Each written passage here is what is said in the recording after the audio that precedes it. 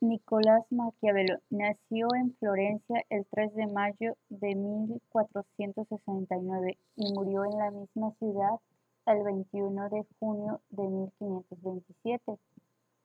Su vida estuvo dedicada a Florencia, territorio que en aquella época experimentó los más diversos personajes políticos a la vez que se desarrollaba en ella el Renacimiento.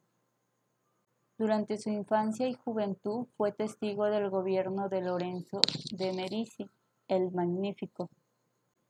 Entró en la política activa en 1498, ocupando el cargo de secretario de la Segunda Cancillería de Florencia. Cuando empezó el crecimiento de los Medici en 1512 en Florencia, Maquiavelo es encarcelado.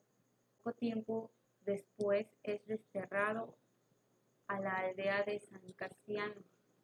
Esos años de destierro fueron los más importantes en su actividad literaria. El Príncipe es cuando empieza a escribir su obra. Después de todo lo que ya había pasado con los Medici, trata de ganarse su respeto. En 1525 gana sus derechos políticos. Por otro lado, su obra El Príncipe se ve plasmada toda su experiencia en la cual pretende instruir a los gobernantes para que fortalezcan sus estados y consecuentemente logren la felicidad de sus habitantes.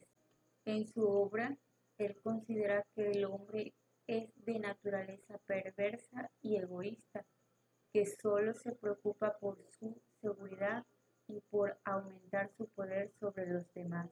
Para lograr esto, él menciona que debe recurrir a la astucia, el engaño e incluso la crueldad, sin olvidar la principal virtud del gobernador, la prudencia. Considera que la mejor forma de gobierno es la república, que considera que el gobierno de muchos es mejor que el de unos pocos. Una de sus frases más reconocidas es más seguro ser temido que ser amado.